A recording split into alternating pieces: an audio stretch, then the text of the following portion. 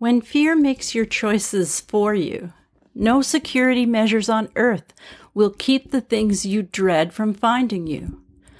But if you can avoid avoidance, if you can choose to embrace experiences out of passion, enthusiasm, and a readiness to feel whatever arises, then nothing in all this dangerous world can keep you from being safe.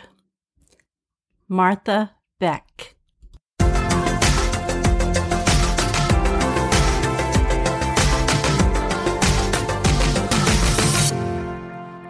Hello, emetophobes and therapists. Welcome to episode Lucky 13 of Emetophobia Help. I'm Anna Christie, recovered emetophobic licensed psychotherapist specializing in emetophobia and your host for this podcast. Today, my guest, hopefully nothing horrible has happened to her, but I have not heard from her. So I'm going to do another monologue, short one today. I thought that I would talk to you a little bit about avoidance behaviors and safety behaviors. Let me begin by saying that we don't really know what causes emetophobia or any phobia.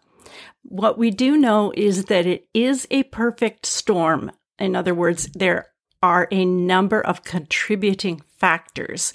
Emetophobia, almost without exception, begins in childhood.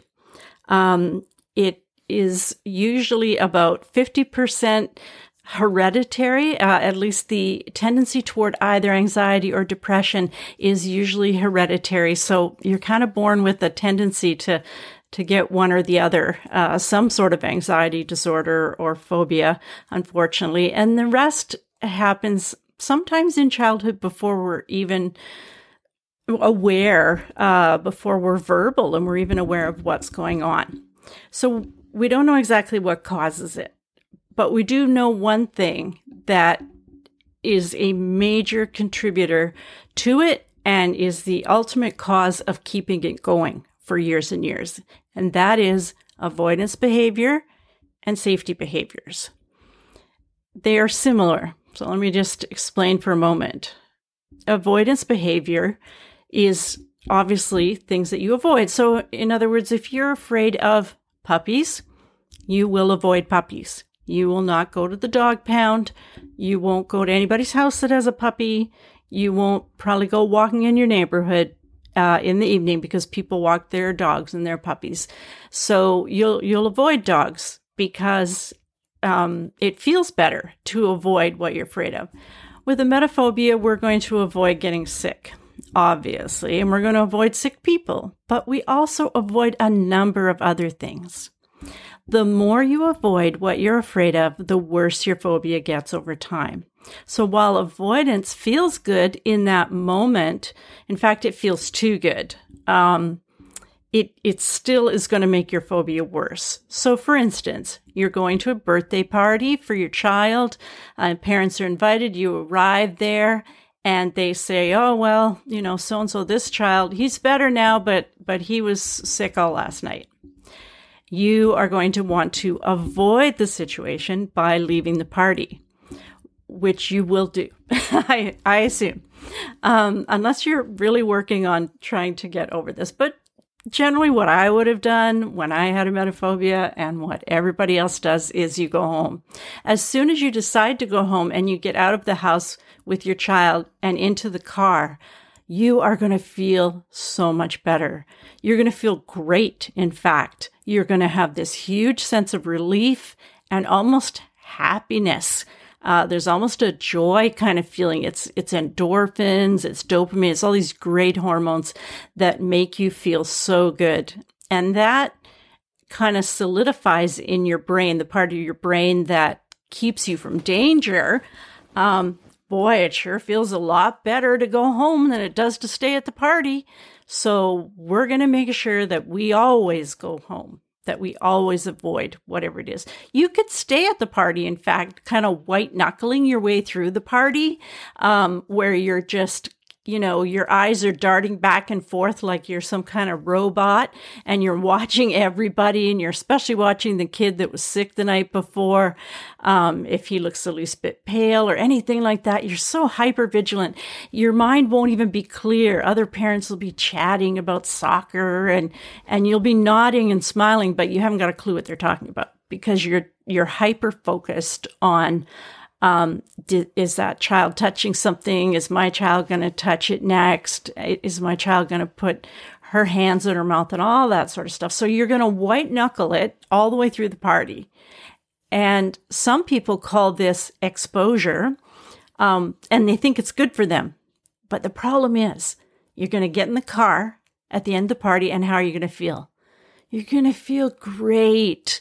You're going to exhale, like, finally, I'm out of there. Thank God I made it through this entire party and nobody got sick and my child didn't go near that other child and he didn't touch anything that she touched or whatever. It'll feel so good that the next time you're in that situation, your mind is going to be screaming at you to leave. Just go home, just get in the car, because when you get in the car, you're going to feel great. So how do we fix this? Well, very slowly and carefully is all I have to say about how to fix it. But let's talk about some avoidance behaviors. So you can maybe write down this list and kind of figure out whether it's you. I've made a little list here. I'm just going to whip through the list. You can always back up the podcast if you want to check it over. So here's what you probably avoid: sick people, children, hospitals, nursing homes, nauseous people, foods you would otherwise enjoy, restaurants, car rides, public transit, boats, planes, junk food, eating too much, theme park rides, doorknobs, elevator buttons, school, work, socializing, homes where people were sick, alcohol, marijuana, drinking parties, kid parties, family gatherings, bars, church, theater, concerts, meetings, public bathrooms, toilets, crowds. Okay, that's the list I put together. If there are other things that you can think of that you avoid, you can write them down on your list. Okay, that's avoidance. What is a safety behavior? Safety behavior is a type of avoidance, but it's something that you do in order to keep you safe, as opposed to avoidance is something you don't do, like you walk away. So, for example, the most common safety behavior is you feel nauseous. You're going to take that prescription Zofran ondansetron that you got from your doctor, or you're going to take Gravol, Dramamine, something you got over the counter.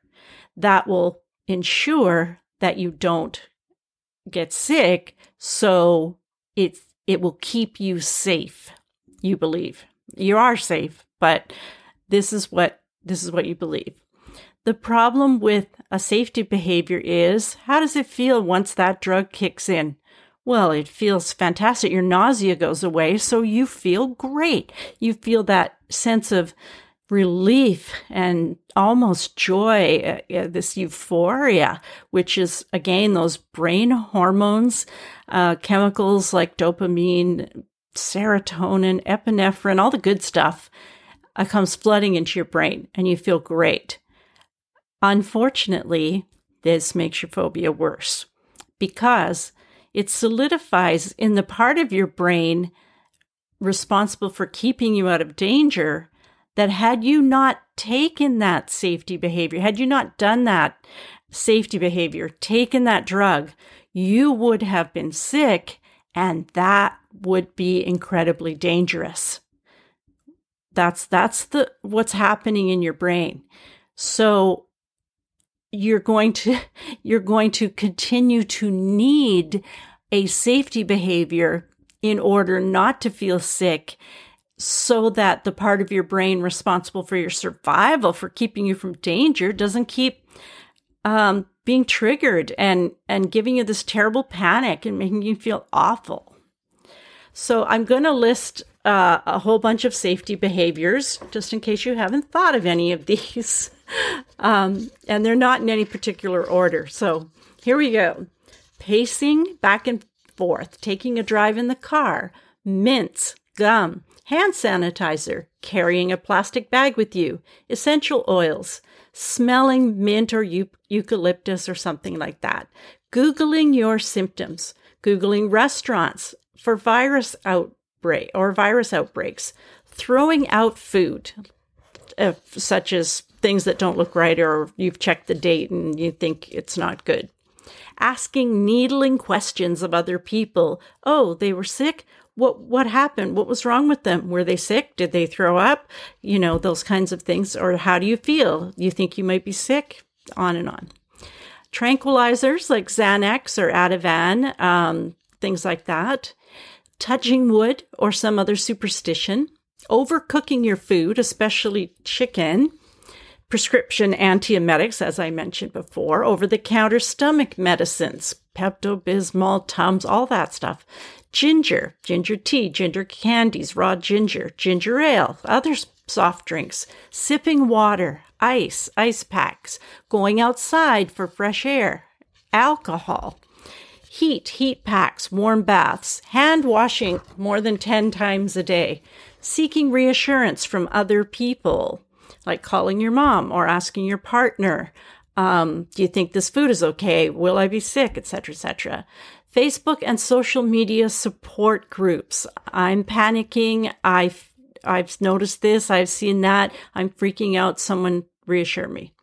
Having someone be with you, such as your mom or your significant other.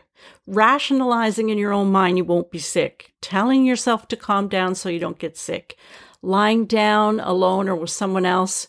Breathing, relaxing so you won't feel sick. Praying that you won't get sick, making a bargain with God that you don't get sick, doing some other rituals so you won't be sick, controlling other people, telling them how to cook, telling them to wash their hands, etc., distracting yourself, are keeping busy. Okay, that's the end of my list. You may have other things on your list. So, avoidance behavior makes your phobia worse. Safety behaviors make your phobia worse. But probably, if I'm guessing right, the thought of stopping avoiding or giving up your safety behaviors really scares you. So what can you do? Well, what you can do is make a nice long list of each thing, like I just read off, that, make your own list of your own things that you avoid or safety behaviors, and then put them in order. So of thinking about giving them up, from the most difficult to give up to the easiest to give up. And the easiest won't be easy. You can go to my website and click on self-help. You can go down and find some relaxation videos on YouTube that you can practice just laying for 20 minutes and allowing your body to get into a really calm, relaxed state. And if you practice that for long enough, I tell my clients 90 times, that's 90 times. You don't have to listen to my 90 times because there are a lot more on the internet, and on YouTube, as long as they're guided relaxation and someone is taking you through their large muscle groups head to toe. 90 times and you'll get quite good at it.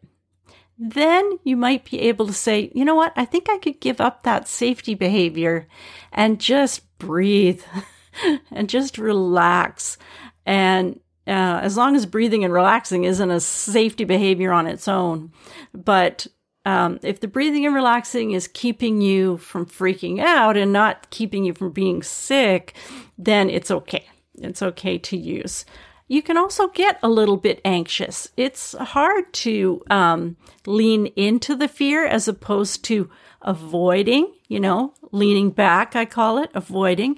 Whereas if you lean in a little bit, like I'm going to approach that thing and I'm not going to white knuckle through it. I'm going to be relaxed. I'm just going to be able to not avoid it, just do it and be okay.